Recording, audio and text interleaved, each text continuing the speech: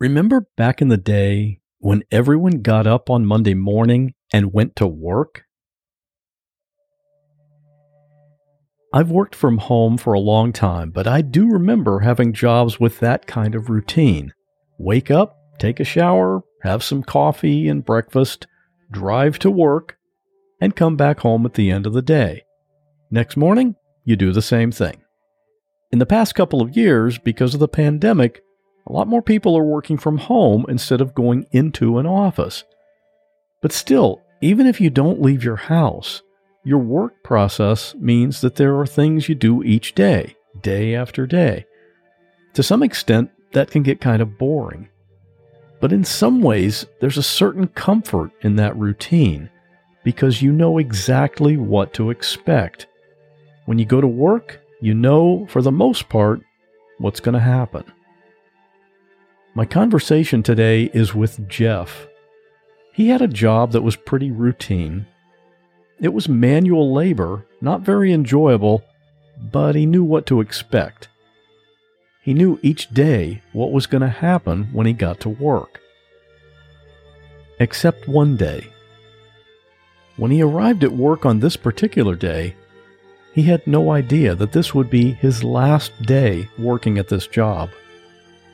He also would have never guessed that even though he arrived at work that day with 2 arms, he would leave with only 1. Real people in unreal situations.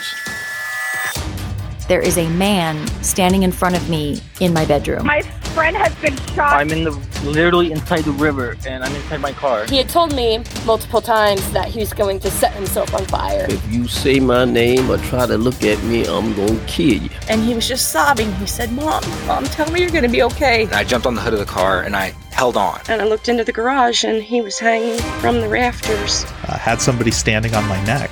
He's better to me dead. I want him dead. I'm Scott Johnson, and this is What Was That Like?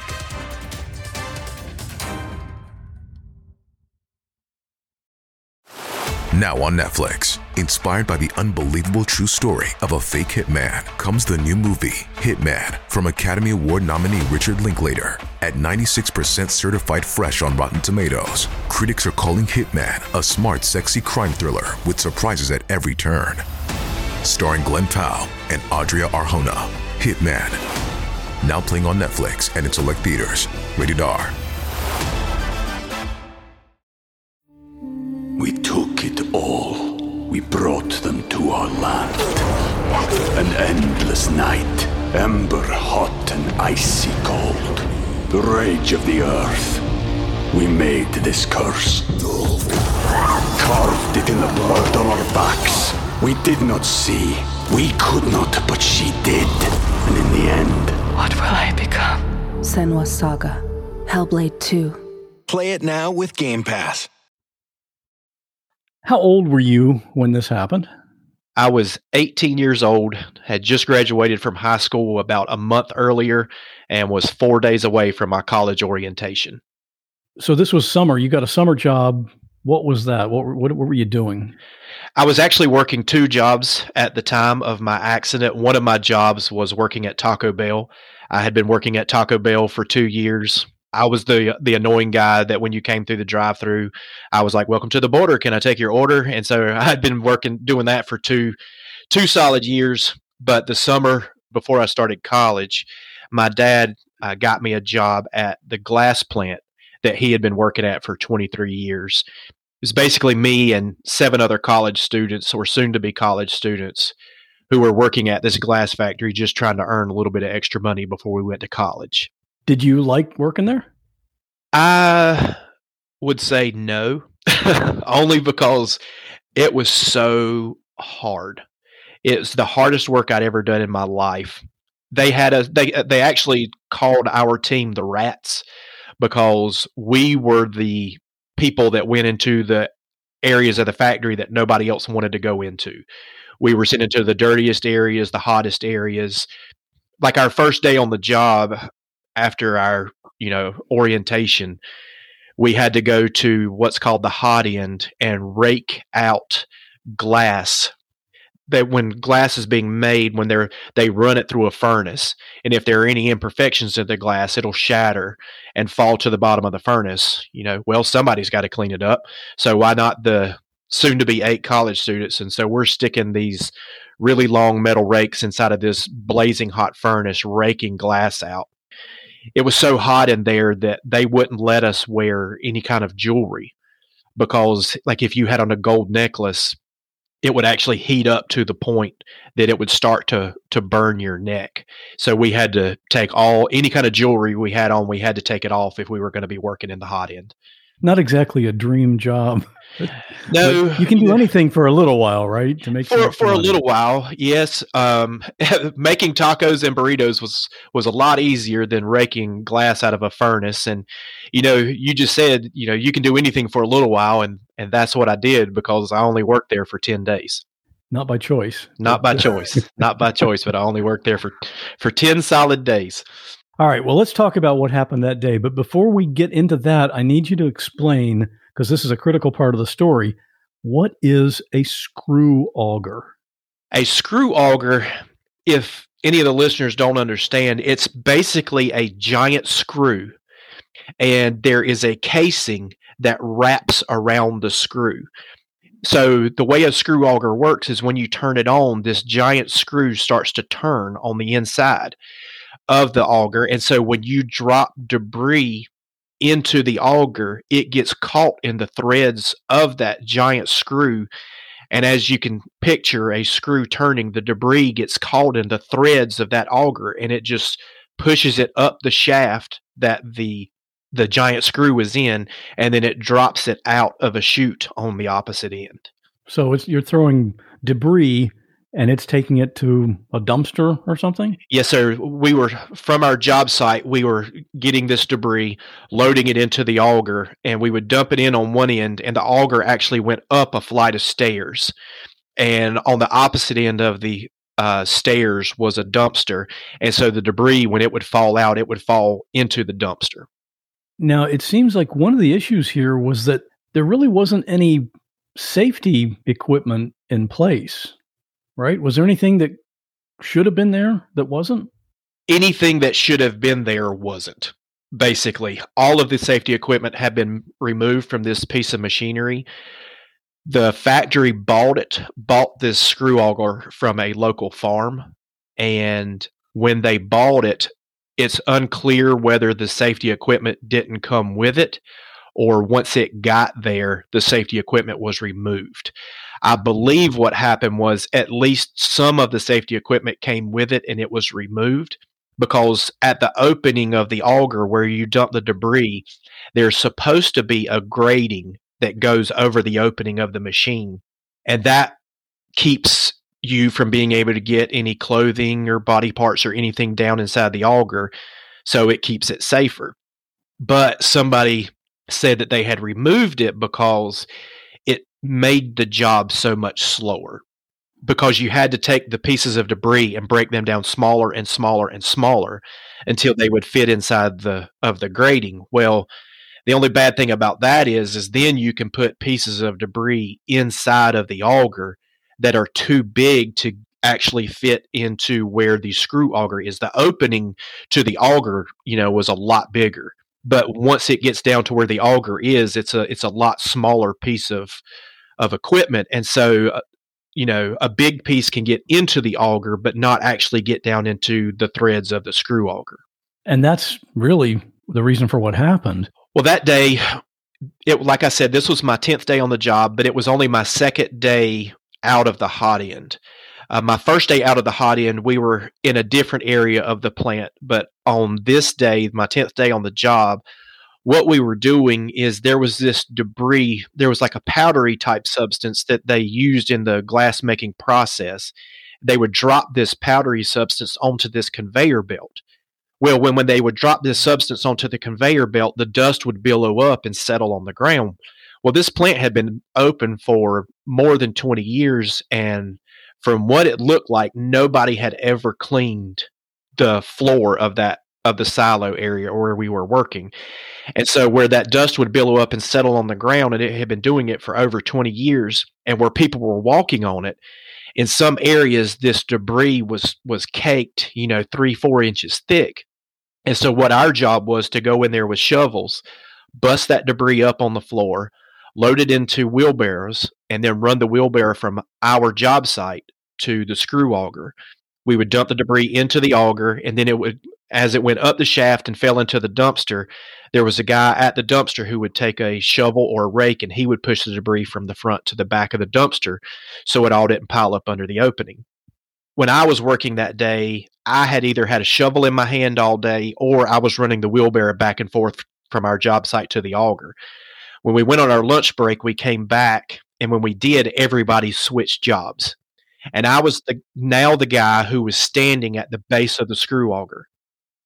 They told me my job, when you're standing at the base of the auger, your job is make sure everything goes down okay. They didn't say, if it doesn't go down okay, this is what you do. They just said, make sure everything goes down okay.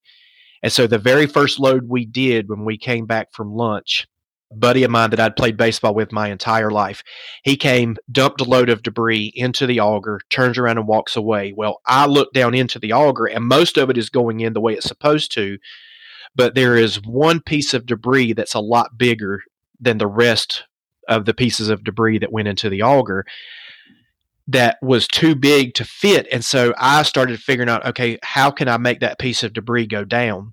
There wasn't like a rake or a shovel or anything like that at my job site, because they were all at the job site where all the debris was being cleaned up from. Because if I would have seen one of those, I would have just taken the handle and tried to break the piece down. But because there wasn't anything like that there, and again, I know my job is make sure everything goes down okay. So I was just thinking, get the job done. So what I decided to do was to reach in and grab that piece of debris. I was going to take it out, bust it on the ground, pick the pieces up, and put it back into the auger. Well, we had on gloves called gauntlet gloves. And a gauntlet glove is basically like a regular glove, but at the wrist it flares out just a little bit, like bell-bottom jeans for your wrists. So when I reached in and grabbed that piece of debris, I felt a tug. And when I did, I immediately jerked back as hard as I could with both of my arms. And my left arm came out fine, and my right arm didn't.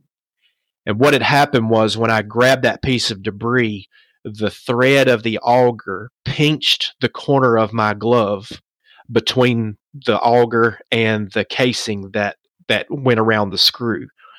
And so I started jerking as hard as I could, trying to get my hand out of my glove. But by that time, my glove had been cinched around my wrist really tight. And the machine was, the way the auger was rotating, it was kind of rotating down and away from me in a circle. And so my hand actually went down into the auger. It was taken under the auger and then brought back up towards me.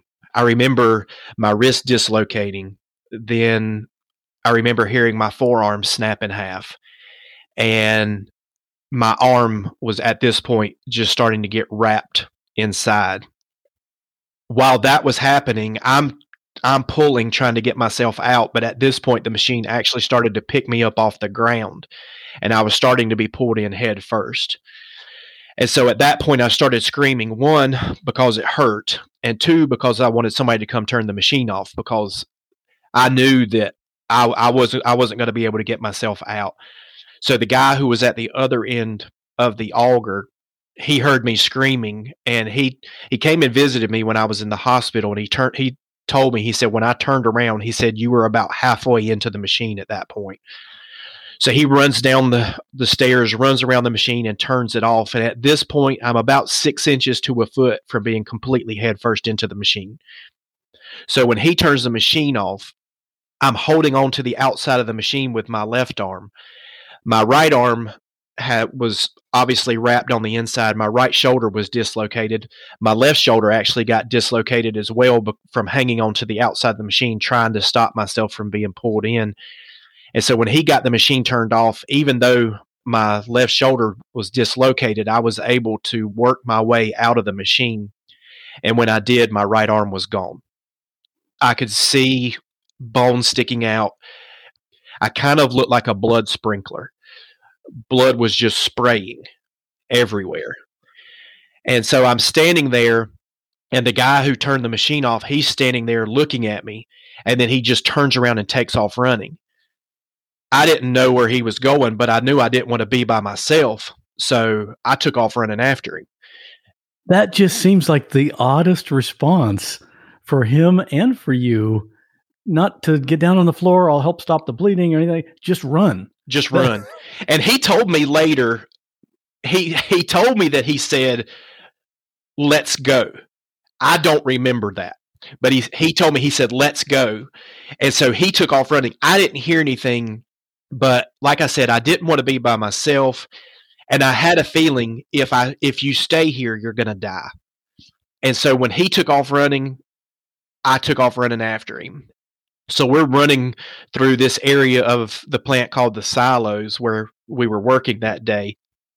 Honestly, I was holding my right arm directly out in front of me because of the way I was losing the blood. For some reason, if I left my arm hanging next to my side, I could feel every time my heart would beat, I could feel the blood shoot into my side. I guess the way the arteries and vessels were torn, it was just facing that direction. So I actually held my arm out in front of me. So when my heart would beat, you could see the blood. There was just a shot of blood that would shoot out in front of my face.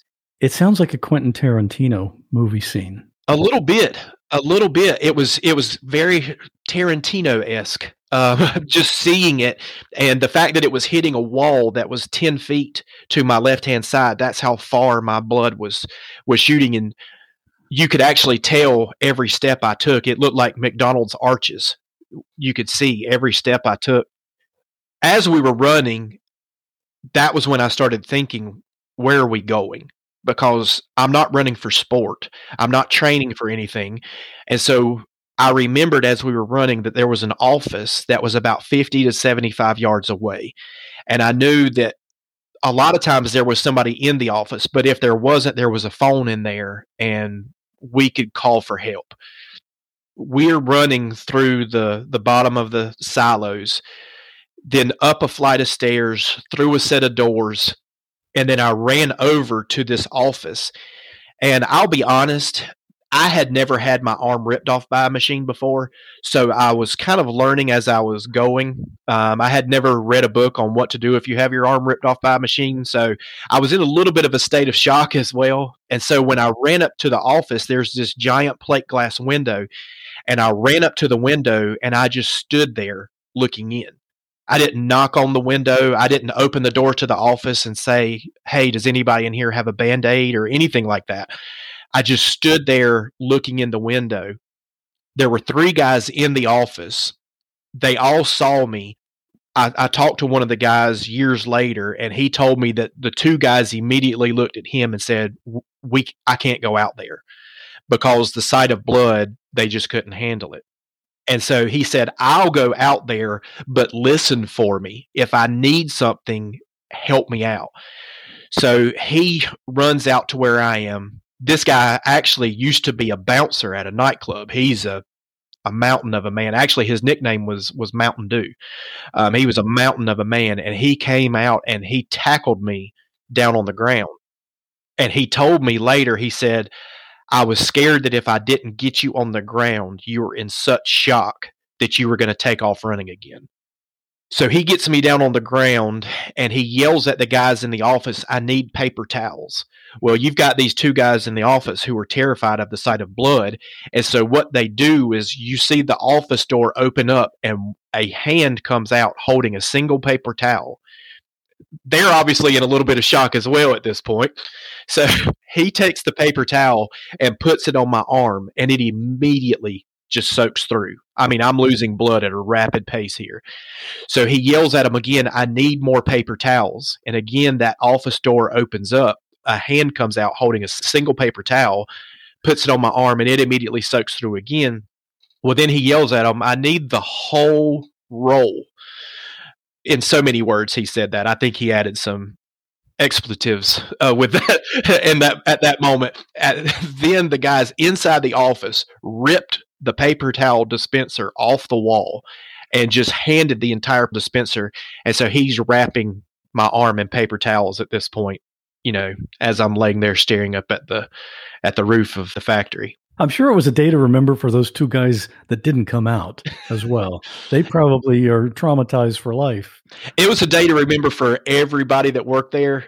Even to this day, on occasion, I will talk to somebody or run into somebody that was there that day, and they remember that day so vividly. I mean, people that worked at the bank because it was a payday.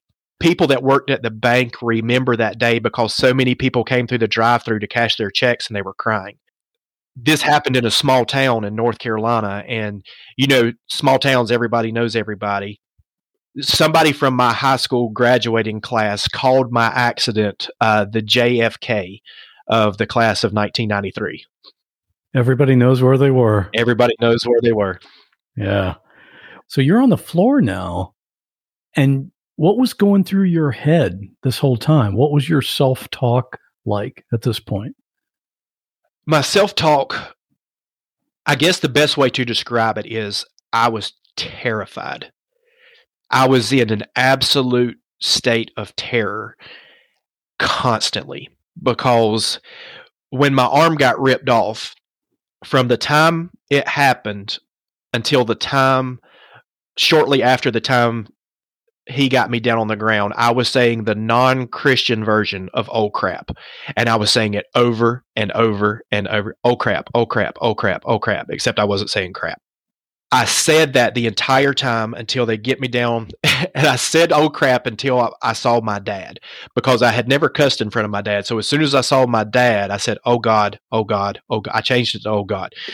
I think he would have forgiven me. But I wasn't sure, so I changed it up. But I was laying there, and I was just 1,000,000% terrified that my life is about to end.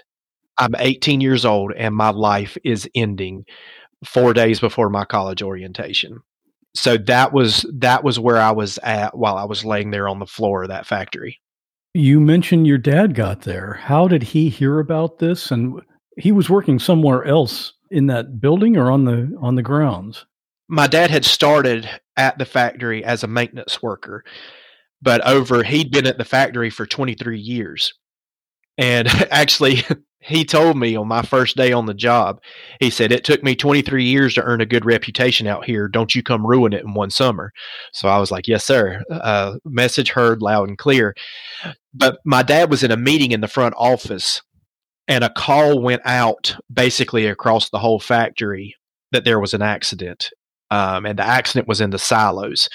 And so anybody that felt like they could help was going in that direction. My dad was probably the third or fourth person to get to me that day.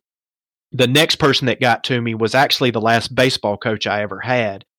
He was somewhere when he heard the call out, so he started running in that direction, and somebody came by on a golf cart, and he jumped on with them, and they rode out there. Well, my old baseball coach was in the Navy in his younger years, and he knelt down beside me, and he took his hand, and he basically turned himself into a human tourniquet, and he grabbed under my right armpit and just squeezed absolutely as tight as he could, trying to slow my blood loss. Then the next person that got there was my dad. And the look on his face was one that I had never seen before. He, like I was saying earlier, he was in a meeting in the front office, and when he heard one of the college students had been hurt, he didn't wait on them to say meeting adjourned. He jumped up and took off running. So when he got there, he walked up to me, and like I said, we were looking at each other, and I'm sure the look on his face matched the look on my face. It was just a look of just pure fear, dread, terror. What can I say? When I plan a week of meals, I like to have some variety. And with hundreds of meals to choose from, CookUnity has that part covered. Go to cookunity.com/what or enter code WHAT before checkout to get 50% off your first week. Not too long ago, I tried the cauliflower and chickpea coconut curry. I love curry anyway, but even if you're not normally a fan, you should try this one. It's one of the dishes prepared by Chef Michelle Bernstein here in Florida. She has a couple of restaurants here, and she's also a judge on the TV show Chopped, so you may have already seen her. But aside from the taste, it's the convenience. Because let's face it, even if I knew how to cook, I don't have time. These meals are delivered fully cooked. So when mealtime rolls around, I pick out what I feel like eating, and within just a few minutes, it's ready. No prep and no cleanup. And when I say variety, I'm talking over 350 different meals from dozens of chefs. You can decide based on a chef you like, or protein content, or just what you prefer. The menus are updated weekly, so there's always something new. Make the best meal plan ever with the convenience, chef-level quality, and endless variety of CookUnity. Go to cookunity.com/what or enter code WHAT before checkout for 50% off your first week. That's 50% off your first week by using code WHAT or going to cookunity.com/what. We took it all. We brought them to our land. An endless night, ember hot and icy cold. The rage of the earth. We made this curse. Carved it in the blood on our backs. We did not see. We could not, but she did. And in the end, what will I become? Senua's Saga. Hellblade 2. Play it now with Game Pass. I think in that moment, my dad had already blamed my accident on himself because he had gotten me the job, and he sees me laying there I'm his only son. I'm his youngest kid. He sees me laying there on the floor of that factory, basically bleeding to death. There's a puddle of blood that has already formed beside me that's massive. My dad, I think, actually took my accident worse than I did. He struggled with it up until the day he died. My dad struggled with me losing my arm. I told him numerous times, Dad, it wasn't your fault. You didn't get me the job so that I would get hurt. You were trying to help me earn extra money for college. You were doing something in my best interest. An accident happened. I told him that, 30, 40, 50 times. And I think the last time I told him, he got it, because I didn't say it to him anymore after that, because he was like, I've been waiting on you to tell me that for so long. And I said, Dad, this is probably the 30th, 40th, 50th time I've told you that. But it was the first time he really heard it. When he ran up and saw me laying there on the floor of the factory, he had a pager on his hip, his work pager, and he turned around and he took it off his hip and he turned around and he threw it across where I had run to was actually a train shed. It was right next to the silos, and that's where they came and dropped that powdery substance off. That's where they came and dropped it off. Well, there was a train parked there, and so he took that pager off and he turned around and he threw it up against the train, and his pager just shatters into a million pieces. And my dad actually walked away. When I tell this story, I see people when I say my dad walked away and they're like, well, how could your dad do that? But my dad was in such shock at the moment. He didn't know what to do. So he only walked like 3, 4, 5 steps away. And then one of the next people that got to me is actually, he is now the safety director at that factory. He came and he stood above me and he saw me laying there, and he was also an EMT. And he had a decision to make right there in that moment of, do I put a tourniquet on Jeff's arm or not? It seems like a no-brainer of a decision. Well, of course you put a tourniquet on his arm. But he also knew that if he put the tourniquet on, there was no chance that they would be able to reattach my arm because of the damage that would happen to the arteries and veins and stuff in my arm. But he had to make a split-second decision of, do we risk him dying with the potential of getting his arm back, or do we do everything we can to save his life? And so he made the decision to save my life. And so I'm laying there on the floor of the factory looking up at the ceiling, and I see him start taking his belt off. And I'm laying there looking at him like, hang on, it's not that kind of party. Let's keep our pants on here. But what he did was he took his belt off and he wrapped it around my right arm and just cinched it in absolutely as tight as he could, just to try to slow whatever blood loss that he could. That action probably saved your life then, right? Oh, definitely. Definitely. which we'll get to in a little bit about the amount of blood that I lost. But I think that in the time that it took the ambulance to get there, if that tourniquet hadn't been cinched in, I don't think I would have made it. Because when he cinched the tourniquet in, the guy, my baseball coach, was really good friends with my dad. We would go play golf together sometimes, and he walked over to my dad and he said, "Jeff needs you, buddy." And so my dad came over and knelt down beside me, and he grabbed my hand and he said, "Let's pray." And laying there on the floor of the factory together, we said the Lord's Prayer. And a little while later, I think from the time of my accident until the time the ambulance got there was 9 minutes, because the hospital was only about 5 minutes away from the factory. So the ambulance backs in and they load me up on the ambulance and take me to the local hospital, which like I said, was only about 5 minutes away. They had already called to get a helicopter to come down and get me, because in a small town, you're at a small hospital and they can't always handle, a situation like mine. They're just basically trying to keep me alive until they can get me somewhere that can help me. I get to the emergency room at the local hospital. Within a few minutes, my mom and stepdad, they came in.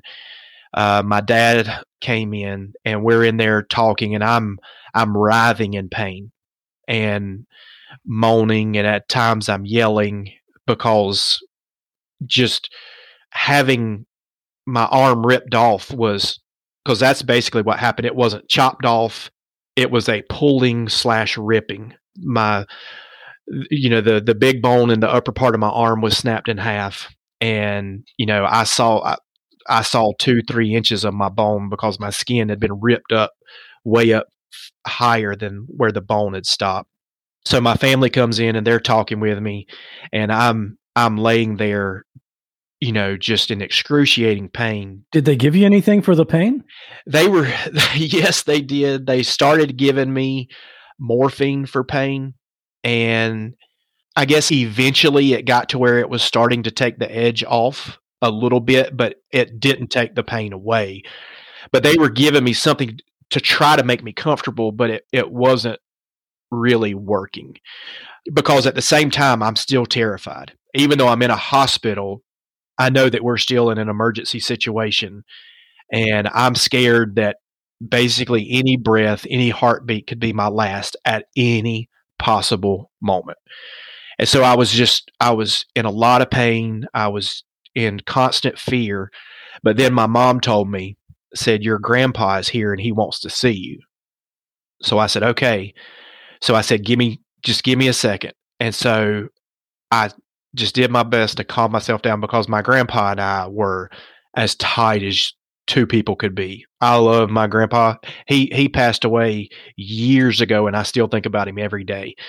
But we were as tight as any two people could be. And so I'm laying there and I said, "Okay, bring him in." And they brought him in, and I lifted my head up and I said, "Hey, Paul, how you doing?"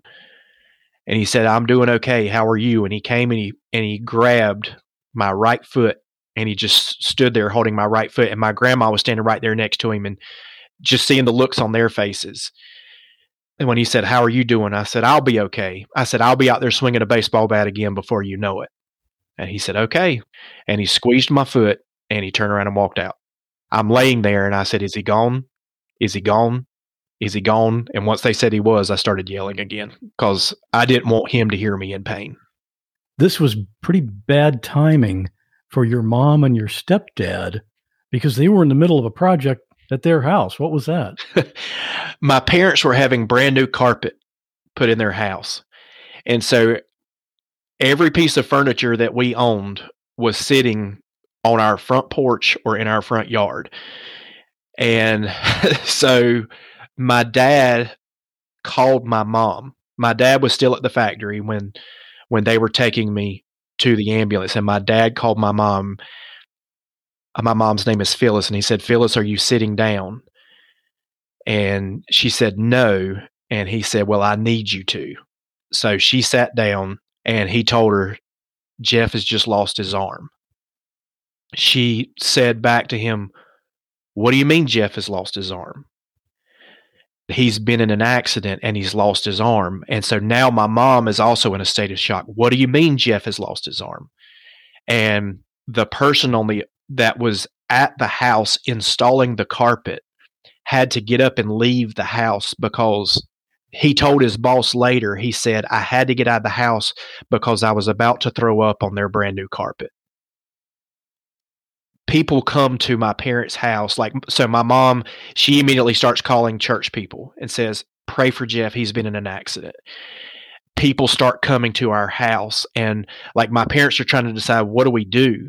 My mom and my stepdad are we've got our furniture everywhere. Our son's in the hospital with only one arm. And so neighbors, people started finding out and came to our house and put everything back in the house. My parents left. My mom and stepdad left with all of our furniture still sitting out on the porch and in the yard. They left and went to the hospital.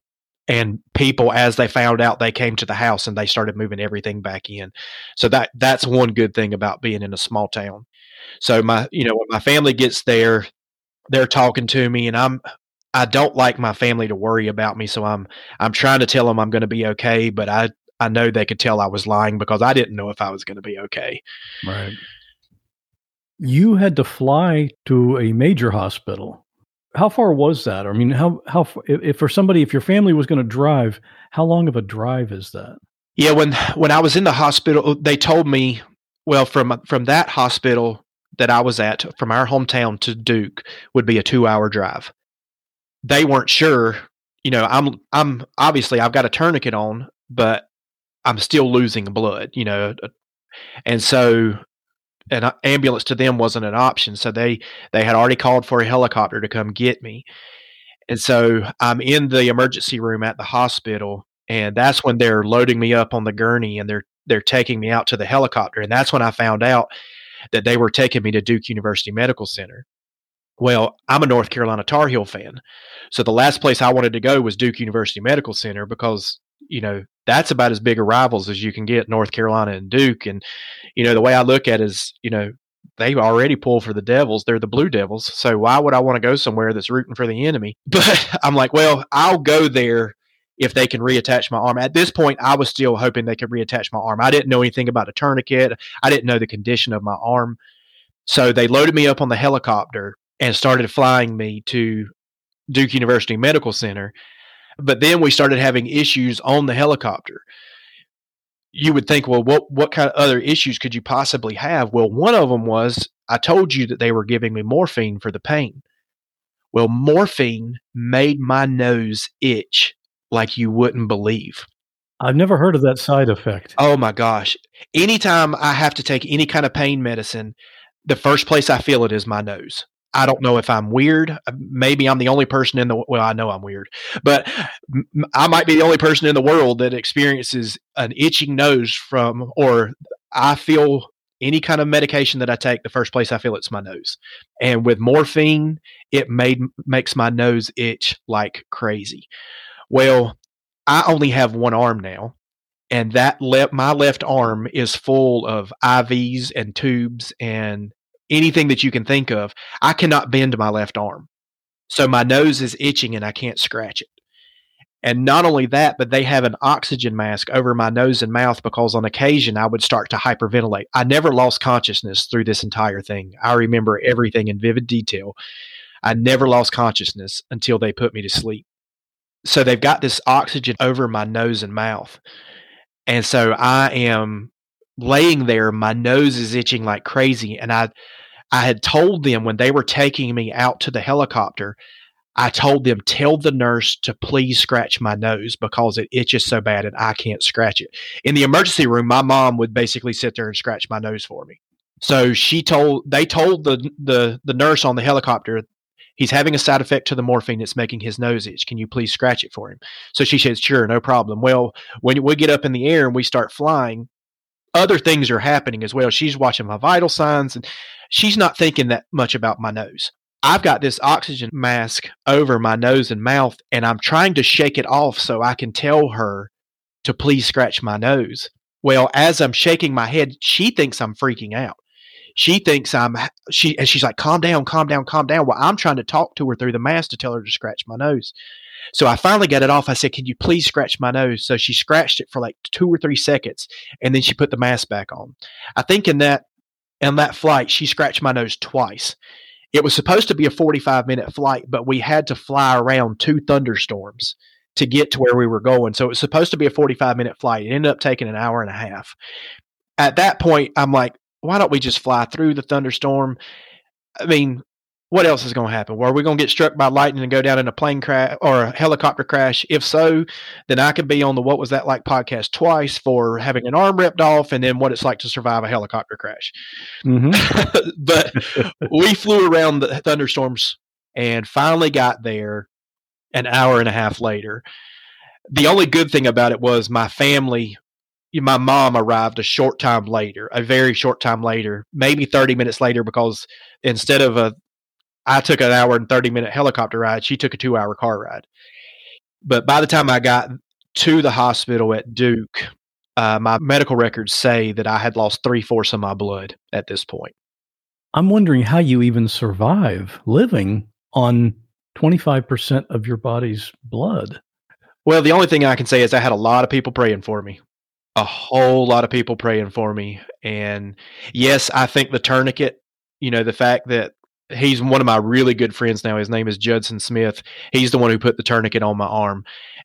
Him doing that played a key role in saving my life, but I also think everybody praying like they were played a key role in saving my life too, because how you can survive on 25% of your blood, how you can stay alive, stay conscious, I don't understand. That's the other thing. You were conscious the whole time.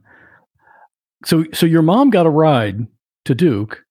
Your stepdad stayed behind just to pack a bag and make sure the house was everything was secure with the furniture inside and all that stuff.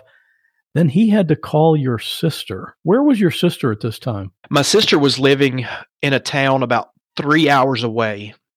She had gone to college and got married. And when she got married, they moved about 3 hours away. So she was at work when my accident happened.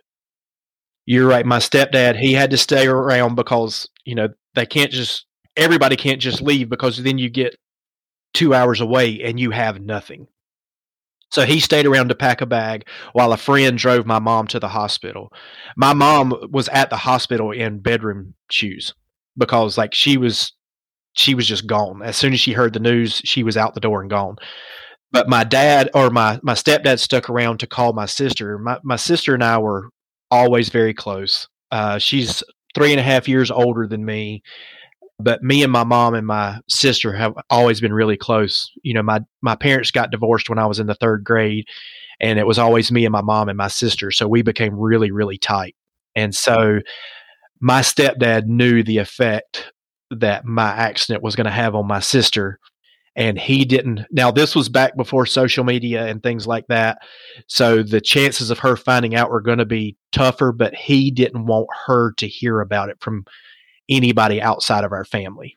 So he stuck around and he made that phone call to my sister. Let's hear from your sister. Her name is Christy, about getting that phone call. My name is Christy Thompson, and I am Jeff's sister. At the time of my brother's accident, I was in college, as well as working a part-time job at a makeup counter in a department store in Spartanburg, South Carolina. The day of Jeff's accident was just a typical day, and then the phone rang at my counter. It was my manager asking me to come to her office. This was out of the ordinary for her. If she needed me any other time, she would just come find me. I don't know that she had ever asked me to come to her office before, so I felt like something must be wrong. My first thought was that I had made a customer mad, and I was trying to replay the day's events as I made my way to her office. When I reached her office door and saw the look on her face, I had a physical reaction. I felt sick on my stomach, and I just wanted to yell, "What? Just tell me, who is it? Who died?" I don't think I said anything at all. She handed me the phone and told me that my stepdad needed to speak to me. I was in panic mode at this point. He spoke to me so calmly, but I could also hear that he was trying to mask his emotions. Time seemed to stand still and race at the same time, The room seemed to be spinning. He told me that there had been an accident and that Jeff's arm had been severed and that he was being airlifted to Duke. The word severed just seemed to bounce around in my brain. A picture immediately formed of my brother with a really deep cut on his arm. Then it was like the word sunk in. Severed. I knew that it meant cut off, but it was just hard to accept that. I said, "Does that mean cut off or just a really bad cut?" Hoping that I was wrong about what it meant. To this day, I still don't like that word. Again, my mind was racing. My first thought was that I had to get there. Duke was over 3 hours away, and I still had to pack my bags. My manager was kind enough to drive me home so that I could throw some things together and get to Duke. I needed so badly to be with my family. I needed to see my brother's face. As she drove me home, all I could do between the tears was pray. I felt like I was 1,000,000 miles away from where I needed to be and that time was standing still. But I knew that God heard my prayers. It sounds like it was a pretty traumatic thing for her to hear that news. Extremely traumatic. It would have been the same for me. If I had heard something like that had happened to my sister, I'm dropping everything and I'm getting to wherever she is and doing whatever I can to try to help her. And I wouldn't expect anything less from her when this happened to me. Yes, going through my accident was really tough, and it's really hard to put in words how painful it was. Most people can know what it's like to break a bone or to dislocate something, but to experience it all at the same time and then to have your skin basically just torn in two and your bones breaking in half, the pain was unbearable, but knowing what I put my family through was brutal.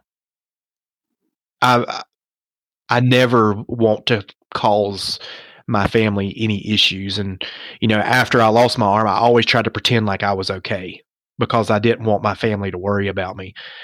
So that is one of the things that I would say probably still bothers me a little bit, is the fact that I put my family through such a traumatic situation.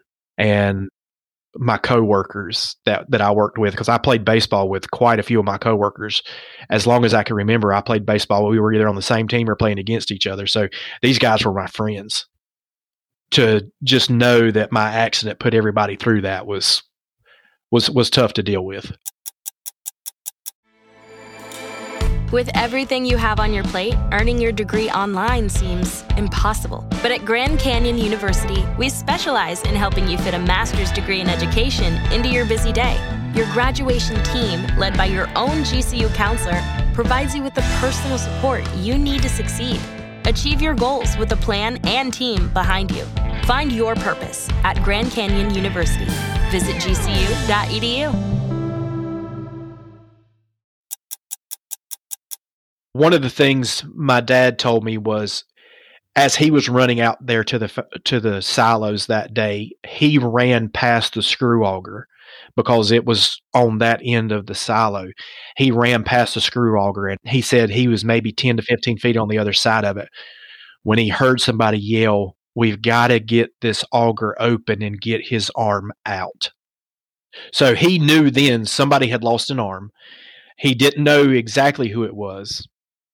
He said when he was running out of the office in the meeting that he was in, as he pushed these double doors open, he said he prayed a quick prayer. He said, "Please, God, don't let it be Jeff." And he told me later that he heard God just kind of whisper to him, "Well, who do you want it to be then?" So my dad told me right then he already pretty much knew that it was me. So some of the guys that were working out in that area, they went and they opened the auger up. And they took basically what was left of my arm. They took it out and put it in a cooler and put it on ice. And my arm rode in the ambulance with me to the hospital, and then it rode on the helicopter with me to Duke University Medical Center. And when my mom got to where I was at Duke, she would come and she would, lay her hand on me and she would pray for me for a little while. And then she would go over to the cooler and put her hand on the cooler and she would pray, for God to work this situation out. I can't imagine what those people saw when they opened up, because my arm was so mangled as it went through the machine. I just can't imagine what it was they saw. That's not what they signed up for. No, it's not. And again, there's that part of that guilt of, honestly, the people in my hometown, if anybody was a counselor or a therapist, like, they should have sent me a cut because of all the people that I put in therapy. I should have got a cut of that because I kept them in business for a long time. So they get me there. They take me into I guess it's kind of like a prep room. They couldn't just rush me in. They had to get the team ready and everything. And so I remember the thing that I remember the most vividly about prior to my surgery at Duke was them loading me up on a gurney and taking me into the emergency room, or into the operating room. I'm sorry. They take me into the operating room and I'm laying there looking up at the ceiling. It's what you picture in the movies. It's what you see in the TV shows. All these bright lights, just a really cold, everything looks like it's stainless steel. And there's these bright lights and they're all shining on you. They told me that they were going to give me the anesthesia to put me to sleep for surgery. And I remember trying to fight, which seems weird, but I had this feeling that if my eyes closed, they would never open again. And I will tell you this, you never want to live more than when you think you're about to die. And so I started trying to sit up. I was trying to get off the table, but they had me strapped down across my chest. They had my arm strapped down, and I couldn't go anywhere. So they started giving me the anesthesia, and they told me to count backwards from 100. And I don't think I made it to 98. And I was out, but I remember so vividly my eyes closing, and the last thing I see are these bright lights in this operating room shining down on me. Did you think there was a possibility that when you woke up, your arm would be reattached? I really did. I didn't understand, what the tourniquet meant. I also didn't know what condition my arm was in, because I didn't know how far my arm had gotten into the machine. But when you turn the machine off, it doesn't just immediately shut down. It's not like turning a light switch on and off and it's on, now it's off. There's that time that it takes for the machine just to stop rotating. So I didn't know how far into the machine my arm had gotten. So I was really hoping that it was still intact, broken bones, things like that they would be able to piece me back together.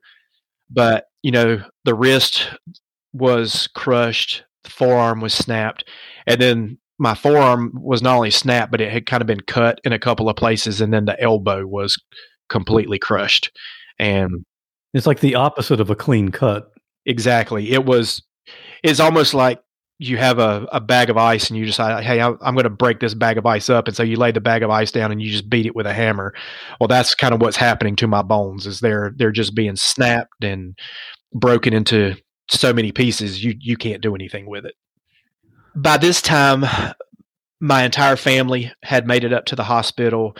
My pastor, some of our really close friends, my family and friends had basically taken over the waiting room at Duke University Medical Center. So they're all in there talking and praying and just sitting and just being with each other. And the surgeon came out at one point to talk to my family and said, well, Jeff's arm was too mangled. It can't be reattached. He said, but his hand made it all the way through the machine with no issues. And the reason why that was because where the auger grabbed my glove, as the auger turned, my glove just stayed right there next to that thread. So nothing happened to my hand. My hand was in perfect shape. So the surgeon came to my parents and said, we can't reattach his arm, but we can attach his hand to the end of his arm. Now, my arm has been cut off or pulled off a few inches above my elbow. And they said, we can attach his hand to the end of his arm. And so my family was like, well, okay, will he be able to use that hand? And the surgeon said, well, probably not, but it's never been done before. Well, I'm kind of thinking there's a reason it's never been done before. If I would have woken up with a hand where my bicep is, I would have been a very angry. I would have wanted to hit somebody in the face. If I wanted to hit somebody in the face with my right hand, they'd have been standing real close to me. But you're invading their personal space. Their personal. I mean, I was just in my mind. Later, I'm thinking, like, does the surgeon expect me to walk around clapping like a seal? With my two hands right up by my chest, like. So thankfully, my family said, no, let's don't do that. What they did. Because I had more bone than I did skin, they actually cut the palm of my right hand off and a little bit up the outside of my arm. They were able to cut that skin off and attach it so that we didn't have to do these major skin grafts, on the rest of my body. So I was thankful for that. I got to ask you this, given your love of comedy now, I mean, if you today had a hand hanging off of your right bicep, would you kind of get a kick out of that? No. No, it wouldn't. One, if I would have woken up and the hand would have been there, I'd have been like, take me back in, cut it off. I don't want it. Especially because I couldn't use it. That was the one thing that just made no sense to me. It's like, when the surgeon said it's never been done before, well, there's a lot of stuff that's never been done before, and there's a reason it's never been done before. It's stupid. It seems like the only reason they would consider doing it was so that you would at least still have a hand and you wouldn't look that unusual. But that seems like it would be so much more unusual. Like people would look at that in public and say, what's the story behind that? How did that happen? And I get stared at enough as it is. And it's not because I'm that good looking. I do get stared at because my wife's that good looking. Like, how did that guy end up with that girl? And the only thing I can say is prayer works. Miracles still happen. But I get stared at all the time for just having one arm. And if there would have been a hand there, oh my gosh, like I cannot imagine the looks that I would get from people stare at me all the time, and I always wear a sock over my arm because when the way it got mangled and the way it looks, it's just, to this day, 28 years later, I still don't like looking at my arm because of how mangled it got. I still don't like looking at it, and there was no way. No, now I do use my arm for one-handed jokes. I've got all kinds of one-handed jokes and things like that. It's got me out of speeding tickets before. People are like, well, that's not fair. I was like, no, you have two hands. I have one. That's not fair. And I said, I'm just playing the hand that I've been dealt. So they're like, well, you can't always use that. I'm like, as long as I have one hand, yes, I can. Now, I've seen some pictures of you, but I don't see a prosthetic. Did you get one of those, or what are your thoughts on that? I have a couple of prosthetics, and after I lost my arm, I wore it every day. And I always wore long sleeves. It didn't matter what the temperature could be 120 degrees, and I was going to be in long sleeves because I was trying to hide the fact that I only had one arm. I didn't want anybody to know. So when I would walk, I would try to swing it like a normal arm, but it didn't do anything. It had no use. I couldn't hold anything with it. It just filled up a sleeve. So I tried to hide it, but then when I have that hand and it's sitting on my jeans, and before long the hand starts to turn blue where it's rubbing the jeans, and so I start to look like a Smurf. And so I went to college in the mountains of North Carolina, and so people probably think I've got frostbite because I'm walking around with a hand 67 degree below zero wind chill, and I'm not wearing gloves. It's like, oh my gosh, his hand's turning blue, he's getting frostbite. No, it's just not real, and it's got the dye from my blue jeans on it. So, yeah, I have prosthetics, and actually they're up in the attic of my house right now. I haven't worn it. The last time I wore it was when I spoke at my grandpa's funeral, and I haven't worn it since then. It was uncomfortable, and I've just learned to be comfortable with who I am. I can live my life so much better without a prosthetic. So I make the best I can with what I got. What are some of the challenges that you discovered? Like maybe even unexpectedly in some situation that you realized, oh, wait a minute, I can't do this. I was in the hospital after I lost my arm. I was in the hospital for 16 days. I was in surgery for 13 hours and I was in the hospital for 16 days. The first part of that was to make sure they were checking. They wanted to make sure there was no infection, that they had got it cleaned out and that I wouldn't have any issues. But the second half of my stay was learning how to live left-handed because I was right-handed before my accident. And people tell me, well, now you're left-handed. I'm like, well, actually, I'm only handed, but whatever, semantics. But I was learning things in the hospital that I couldn't do, like learning how to feed myself left-handed, learning how to brush my teeth left-handed. For some reason, I couldn't do the circling hand motion. So I would literally put the toothbrush in my mouth and just shake my head around to brush my teeth. Then when I got out of the hospital, by the time I got out of the hospital, between losing my arm and the hospital food being just crap at Duke University Medical Center, I had lost, I believe it was 30 to 35 pounds by the time I got out of the hospital. So when I got out, the first thing I wanted to do was go eat a steak. So we go to a steakhouse and my steak is now sitting in front of me and I'm looking at it and trying to figure out how in the heck do I cut my own steak? You know, because normally you have a knife and a fork that are working together as a team to cut a steak. Well, my team just got cut in half. And so I took my knife and just started sawing, and I basically carved my initials in the top of the steak because it wasn't cutting at all. And so my family had to get used to me only having one arm as well. They didn't. My mom looked at me and she's like, is something wrong with your steak? I was like, I don't know. She's like, why not? I said, because I haven't tasted it yet. And she said, why not? I said, I can't cut it. And so the look on her face is she felt so bad. Like, oh my gosh, I should have known that. But so it took me and my family a long time to get used to what it was like for me to have one arm. It's situations you wouldn't predict. You know, something like that's going to take you by surprise. You never thought about it, but oh yeah. I called them sneak attacks. I never knew when a sneak attack was going to. One time I went to, I believe it was a McDonald's, and went in to get something to eat. And when I got done, I went to go throw my trash away. And this was back when they had those, I haven't been in a fast food restaurant in so long because of COVID. I don't even know if they still have them, but where they had those swinging doors that you had to push open to get to the trash can. Well, I'm thinking, well, how do I do this?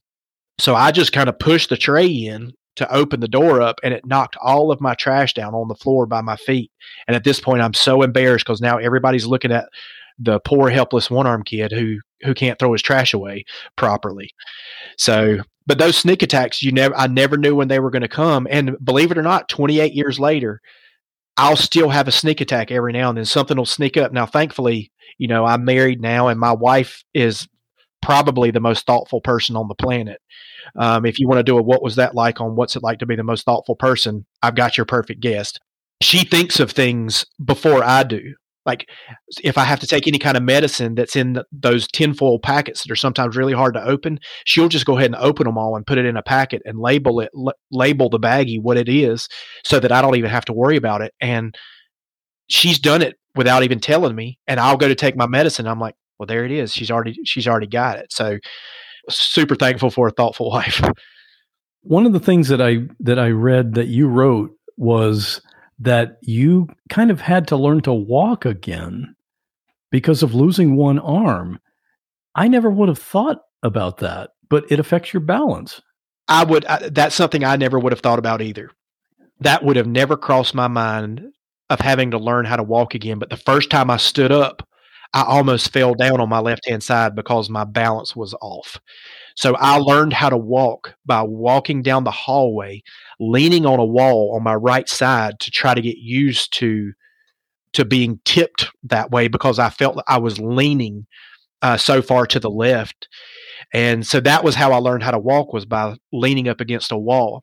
Something else while I was in the hospital that I found very interesting was every visitor that came to see me, the doctors would talk to my parents first, my parents and my sister and my family that would come and see me at first. And they told them, do not mention the fact that Jeff only has one arm. He needs to be the first one to mention it. do not mention it. So every visitor that came to my room, my family would stand outside and would say, do not mention to Jeff that he only has one arm. Now, I realized immediately when I woke up, I looked over at my arm where my right arm should be, and it's covered in blankets and heated blankets because they're trying to promote circulation in my right arm. So I can't see my arm. So I go to lift it. And when I went to lift it, I could tell that it was gone. And so at that moment, I already knew that I only had one arm. But the doctors told my family, make sure nobody mentions the fact that he has one arm until he does it himself. And that was mainly for your mental health. For my mental health. Exactly. Okay. Well, talking about mental health, this happened 28 years ago, and you just recently had a diagnosis of PTSD from this. How did that come about? The funny thing is after my accident, they sent me to counseling almost immediately. And I hated going, but it was like a requirement. They were making me go. And I can't tell you how many different counselors I went to, and they're like, well, what, my mom would ask me, she would drive me to the appointment. She's like, what did you think about it? I was like, take a good look at this office because we're not coming back. And it was nothing against the counselor. I didn't want to talk about it. But eventually I called on and I said, they are going to send me to every counselor on the planet until I say I will talk to one. So I am just prolonging this. So I finally went to one. I said, okay, I'll talk to this guy. And I went the mandatory amount of times I think they made me go to 8 sessions. I said, I'll go to these 8. And so I went to 8 and I was done and I never went back. I thought I was okay. Yeah, my arm got ripped off. It was a lot of pain. But it wasn't until this year that I started dealing with some anxiety and some depression. And I'm like, what is going on with me? Come to find out, I went to my primary care and was just talking to my primary care physician. And she said, I think you have PTSD. And I was like, but I haven't been in war. Like, I thought that was the only way you qualify for PTSD is to go to war. I thought that was it. What I found out since then is if you have been in a situation where you were genuinely afraid for your life, you are a candidate for PTSD. I genuinely believe that's exactly what it has been for all these years. There are times I would deal with anxiety, times I would deal with depression, but this past year has been one of the worst years of my life, honestly. I've gone through some really low lows, and I'm thankful where I'm at now. Praying wife, praying family, my prayers, but also, getting into counseling and finding something that has really worked, that has helped me learn how to deal with what happened to me. And the thing that has worked, you told me about this, it's EMDR therapy. And I've heard of that, but I really don't know anything about it. Did you what is that, first of all? And did you expect it to work going in? Oh, it's EMDR. I know the first 2 letters stand for eye movement. I can't remember. It's eye movement desensitization and reprocessing therapy. I only know that because I looked it up. I looked it up too, but I always forget. The only thing I can ever remember is the eye movement part. I'll be honest, I thought it was the dumbest thing I'd ever heard of. The way it worked was when I went to see a counselor, a therapist, they started talking to me about EMDR, and I said, listen, I'll try anything. I was at a point, I was so miserable. I said, I'll try anything.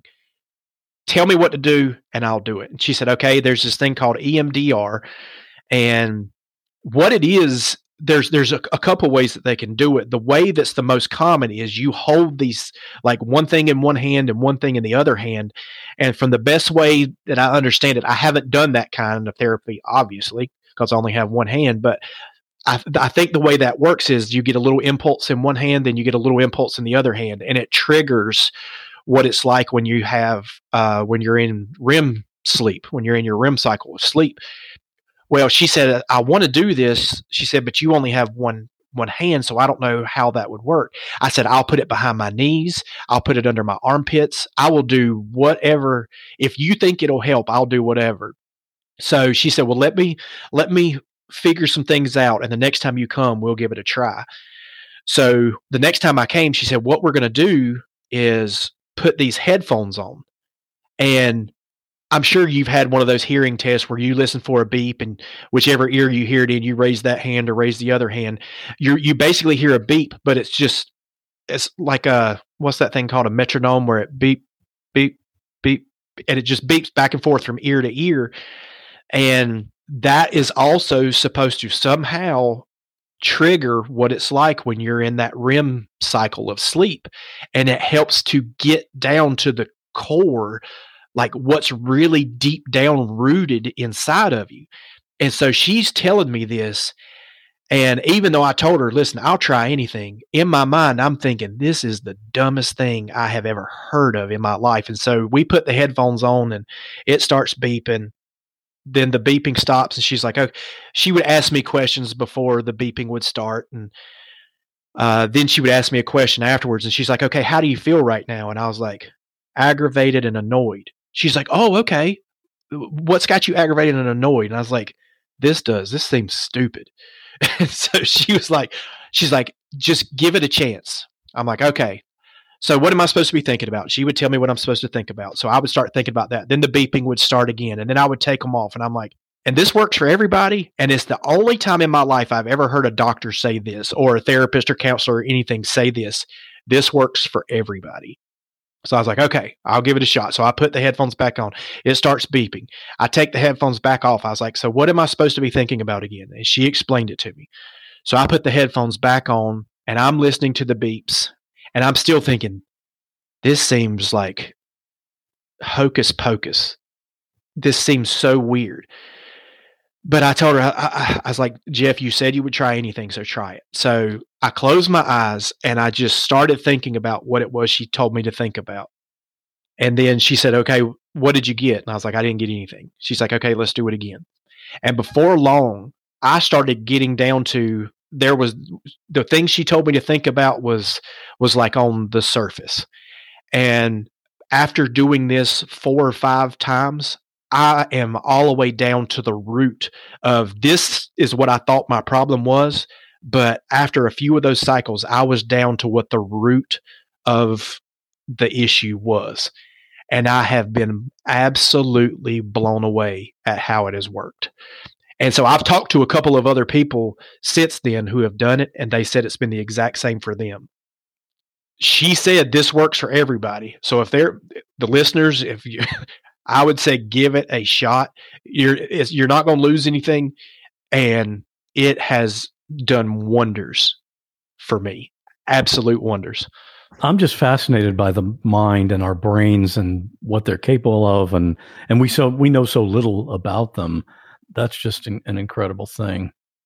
I want to be respectful of your time. We've gone on a while here, but there's a couple of things I want to ask you about. Okay. One is, I hope you filed a lawsuit against the glass factory, because obviously they were at fault here. I did file a lawsuit. We thought we were making a very good decision. We picked some attorneys that were 2 hours away from my hometown. We wanted that law firm to have no ties to that factory at all. Just keep them separate. That way there's no, hidden agendas or anything. So we go and get these attorneys, and they tell me, oh my gosh, your case is so strong. This is a slam dunk. This is going to be one of the easiest cases we've ever handled. It seems like it would be, yeah. The sad thing is it was. The sadder thing is we kind of got hoodwinked a little bit.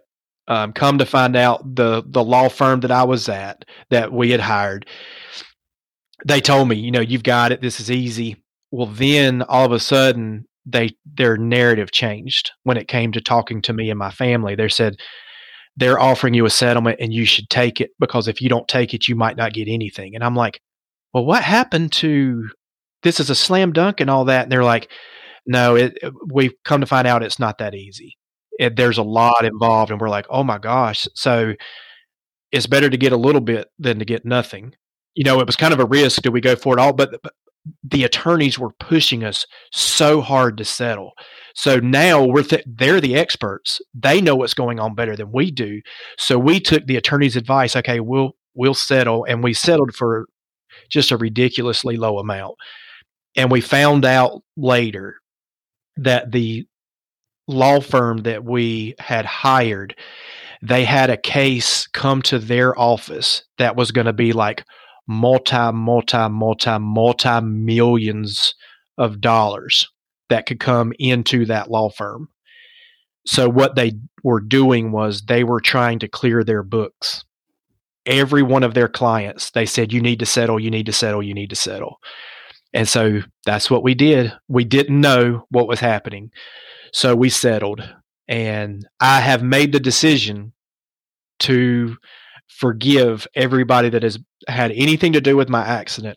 I've made a decision to forgive them for taking the safety equipment off the machine, even having the equipment out there to work when there's no safety equipment on it. The people that they're no longer at the factory, but the people at the factory who lied about me, because I started having shoulder issues, and they were saying left shoulder issues from overuse of my left arm. And they were saying, we had to go see a mediator one time, and they were saying I fell off a cliff while I was rock climbing, and I caught myself by the tips of my fingers, and that's how I started having shoulder issues. And I'm like, they had said in court that I fell 100 feet and caught myself by my fingertips. I was like, Superman isn't that strong. But I made the decision to forgive all of these people because it's one of the things I live by. Unforgiveness is like drinking poison and waiting on the other person to die. If I choose to not forgive somebody, I'm giving them power over my life still, and I'm not allowing that to happen with anybody. I think that's the best way going forward. Sort of related, but sort of unrelated. Since this happened, you have actually set a world record in an unlikely category. What did you do? Years ago, back in 2005, and then I did it again in 2006, I broke the world record for the longest drive of a golf ball hit with one arm. And the record was held by a guy, I think he was in Sweden or Norway, and his record was 236 yards. And what that record is, it's from the point you hit the ball until the point the ball first touches the ground. They don't count the bounce and the roll and stuff like that, because if that's the case, I'd go out to a airport and bounce the ball down the runway and I hit the ball 3 miles. But they count it from the point you hit the ball to the point the ball first touches the ground. And you have to get the land surveyed to make sure it's flat enough, because there can't be a slope, because then you go stand up on a mountain and just hit it off into a valley and you're a monster. The first time I broke the record, I was living in Oklahoma. That was where I had gone out to Oklahoma to attend Bible college after I graduated from Appalachian State University. And the first time I broke the record was out there at a driving range. And I hit the ball 200 and, I always forget what it was the first time, because I remember the second time. I think it was 252 yards in the air. But that one never became official, because the driving range where I broke the record, they told me, "Oh, we'll get the land surveyed, we'll submit the paperwork, and it's done." Well, they never did. So the following year, I flew home to North Carolina and broke it on one of the golf courses that I grew up playing on. It was the 8th hole at a golf course in Laurinburg, North Carolina, called Scotch Meadows. That day, it was my last swing. I was so tired because I've been, warming up, and just, you think you don't really get tired from swinging at a golf ball, but when you are just unleashing every ounce of you into every swing, you tire out quickly. But on my last swing, I ended up hitting the ball in the air 258 yards, 2 feet, 4 inches on the fly. It was pretty cool, because I actually made it onto ESPN's top 10 plays of the week for that. They called me by the wrong name. I was on ESPN both times for breaking the record, and both times they called me by the wrong name. The first time they called me Jeff Barnhill, and the second time they called me Steve Bardell.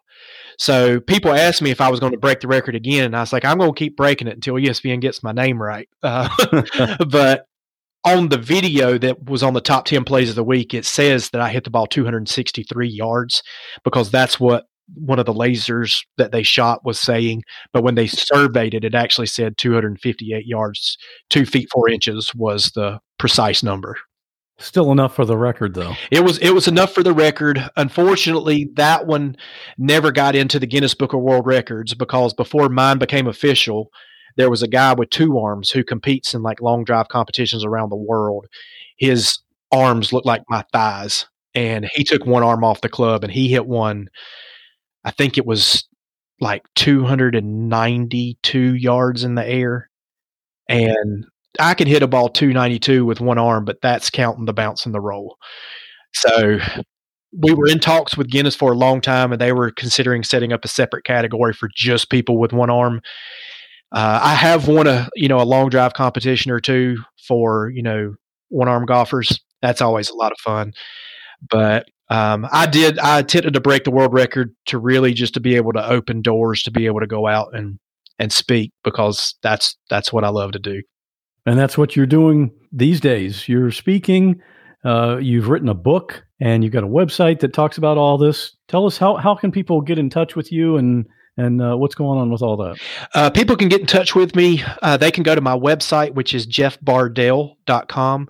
And Bardell has one L in it. Everybody always wants to add that second L, but it's jeffbardell.com. You can hear me share my testimony. I travel around and I speak to churches, and I also go around and do motivational messages where I talk about losing my arm and I talk about breaking the record. So I'll share motivational messages in schools and in businesses and things like that. And then I also do safety seminars as well, because I don't want my accident to be in vain. There are 3 main things that I want my accident to do. 1 is to lead people to Jesus. 2 is to help motivate people for things that they thought that maybe they couldn't do that they can. And the 3rd one is to keep people safe in these factory situations, because people are working in dangerous situations all the time, and they don't know. They might think it's safe, but it could always be safer. And so those are kind of the 3 things that I like to go out and talk about. And then my book, it's called If I Would Have Died That Day. That's available on my website as well. It's jeffbardell.com/shop. You can actually go onto my website, and right there on the homepage, you can read the first chapter for free, just to see if it floats your boat. And if it does, then you can go over to the shop and purchase it, and I'll get it shipped out to you as quickly as I can. And I know you're on Facebook and Instagram. We'll have links to all of these things on the episode notes for this episode. And also we'll have a video of that record-breaking golf shot. Yeah, that swing was actually at a long drive competition, and there was a group of long drivers, and they said, will you set the standard, set the record for our long drive competitions for the longest drive of one arm? And I told them I would. And that one, I can't remember if I hit it. It was 288 yards was that one, but that one counted the bounce and the roll. But yeah, there is a video of that, and there's a picture as well. The picture is of I was at a long drive competition down in South Carolina, and there's a picture from that long drive competition that I won down there.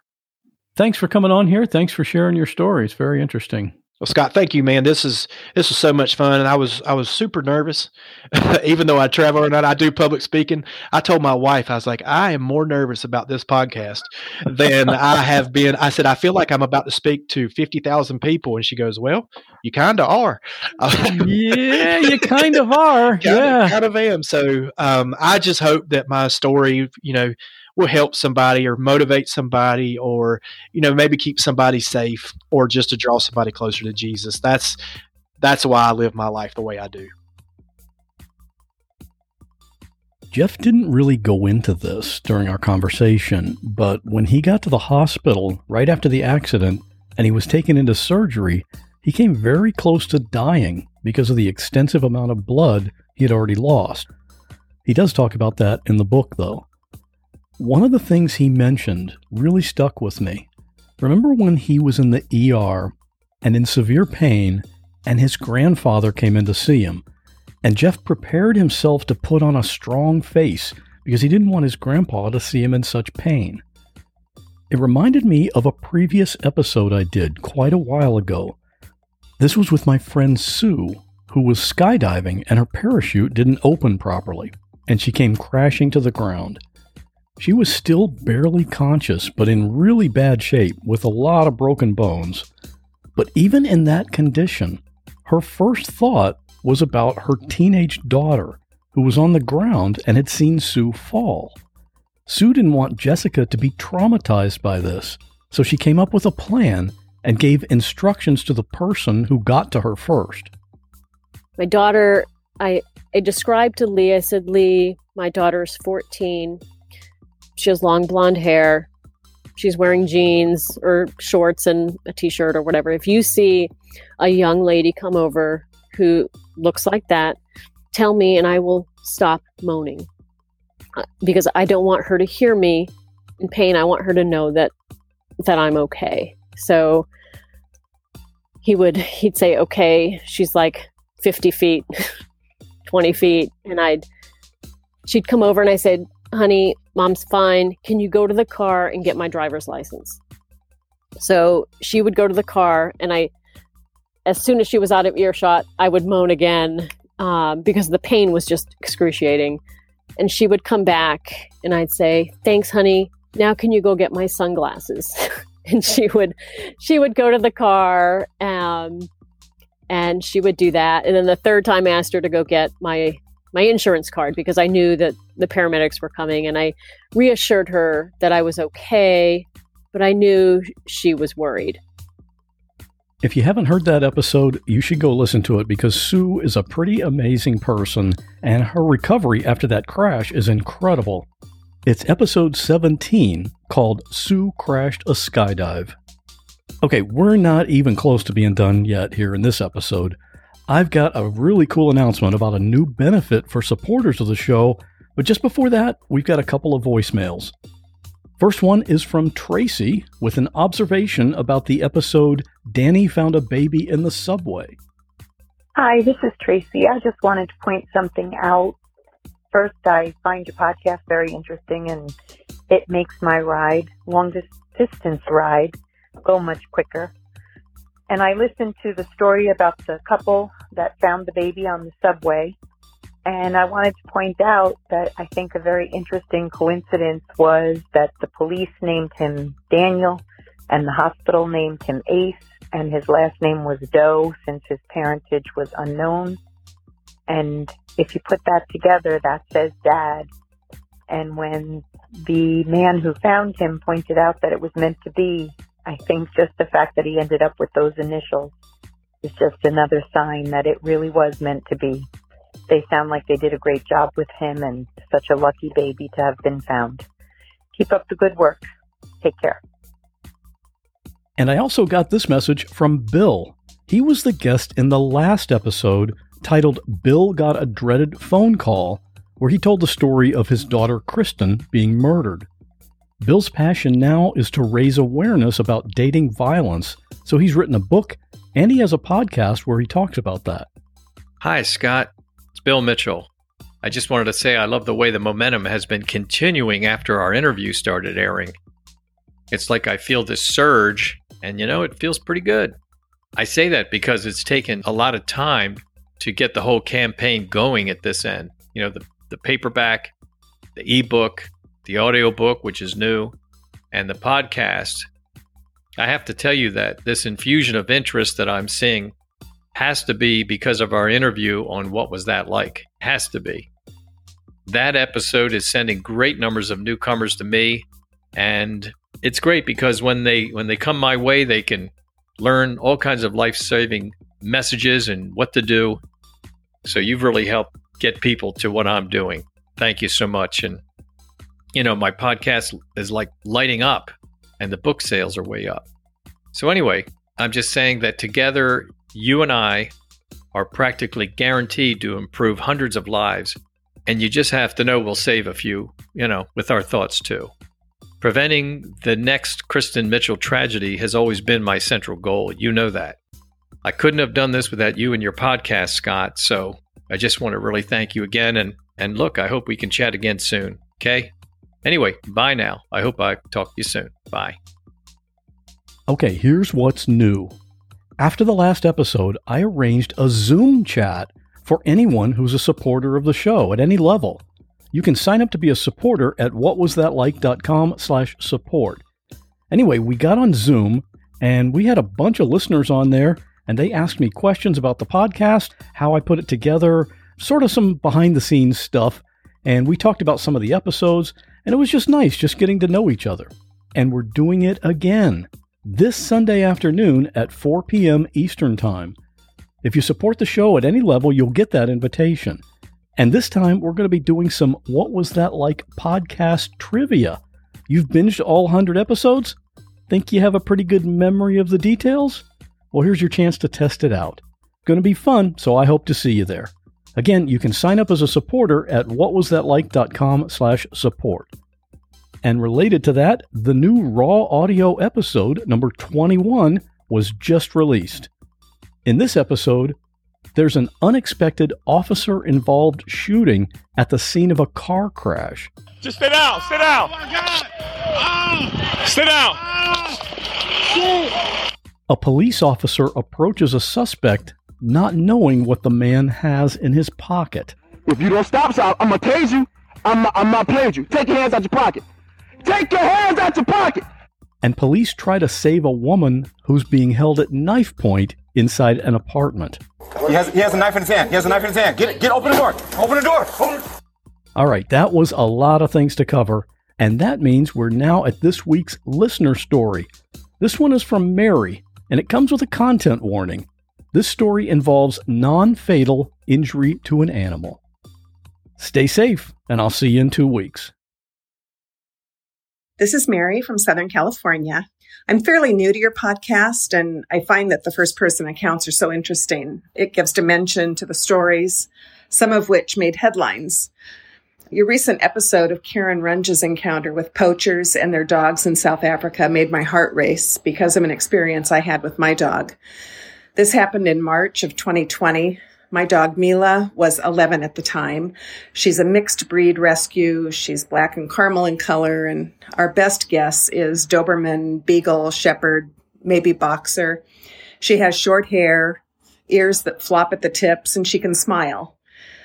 She's 40 pounds of energy, athleticism, and curiosity, and she's super smart and friendly. She and I walk daily, about 4 miles on a fairly consistent route through our suburban quasi-rural neighborhood. It's not unusual to encounter other dogs and even horses on our walks. Most of my neighborhood doesn't have sidewalks, so we typically walk in the street or on the horse trails. On this particular March morning, Mila and I had set out on our usual 7 o'clock walk. Our route took us by a number of houses where dogs would bark as we passed. Being mindful of the early hour, I would do my best to walk on the opposite side of the street so as to keep the barking to a minimum. We were in the last half of our walk, heading south down a side street that wasn't heavily traveled. The only people using that particular street lived in one of the dozen or so houses on the street. For that reason, I usually walked down the middle of the street, checking occasionally behind me for the improbability of a car approaching.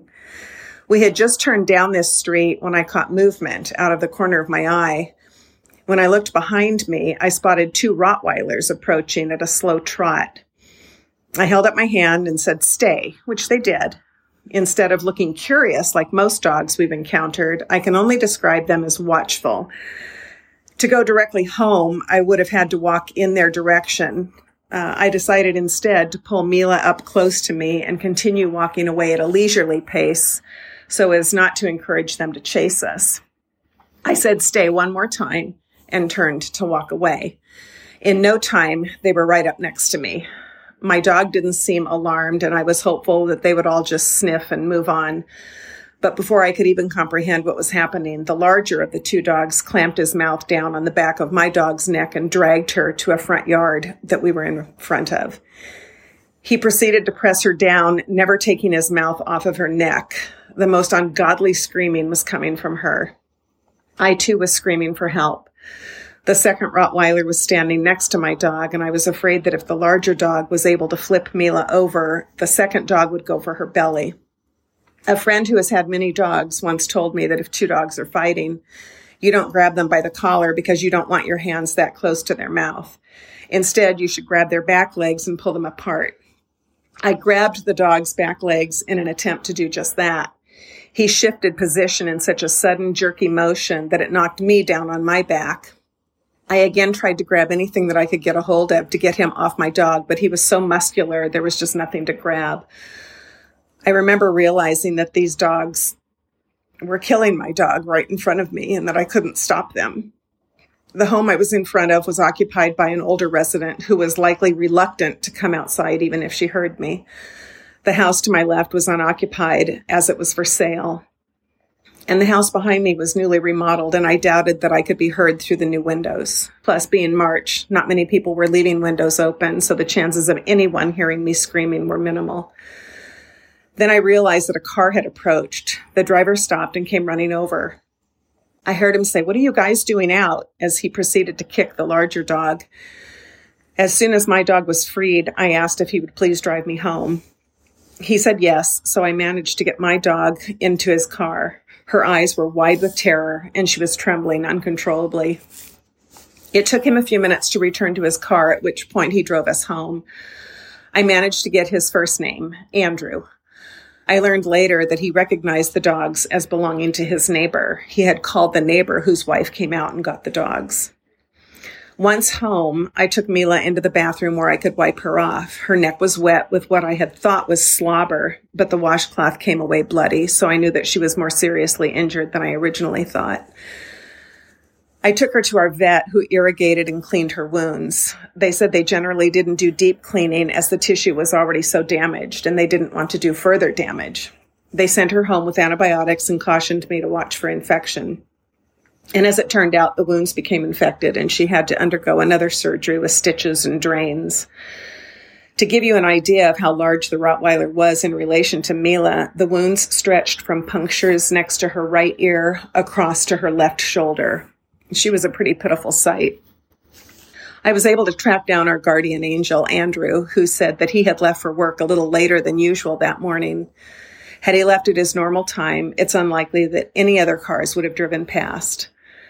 I was able to track down the owner of the Rottweilers as well. He admitted that it was his fault that his dogs were out. His automatic gate closer had bumped his truck bumper as he left for work, and unbeknownst to him, the gate had reopened, allowing his dogs to get out. He took full responsibility for the attack, covering all of our vet bills, which were quite extensive. Mila's fully recovered. She's more wary of loose dogs than she used to be. She'll be 13 next month. We still walk every day, not always 4 miles. She determines our route and duration these days. She has severe arthritis in her back legs, but she's still game for walks every day. In so many of your guests' stories, there's a turning point when something just happens at the right time. Had I been able to get the larger dog off my dog, I'm not sure how that would have unfolded. I can't imagine those dogs allowing my dog and I to just retreat. In my case, a guardian angel named Andrew arrived at just the right time.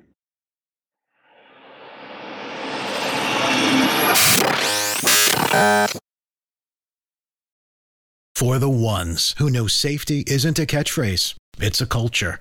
And the ones who help make sure everyone makes it home safe. For the safety-minded who watch everyone's backs, Grainger offers supplies and solutions for every industry, as well as safety assessments and training to keep your facilities safe and your people safer. Call, click Grainger.com, or just stop by. Grainger, for the ones who get it done.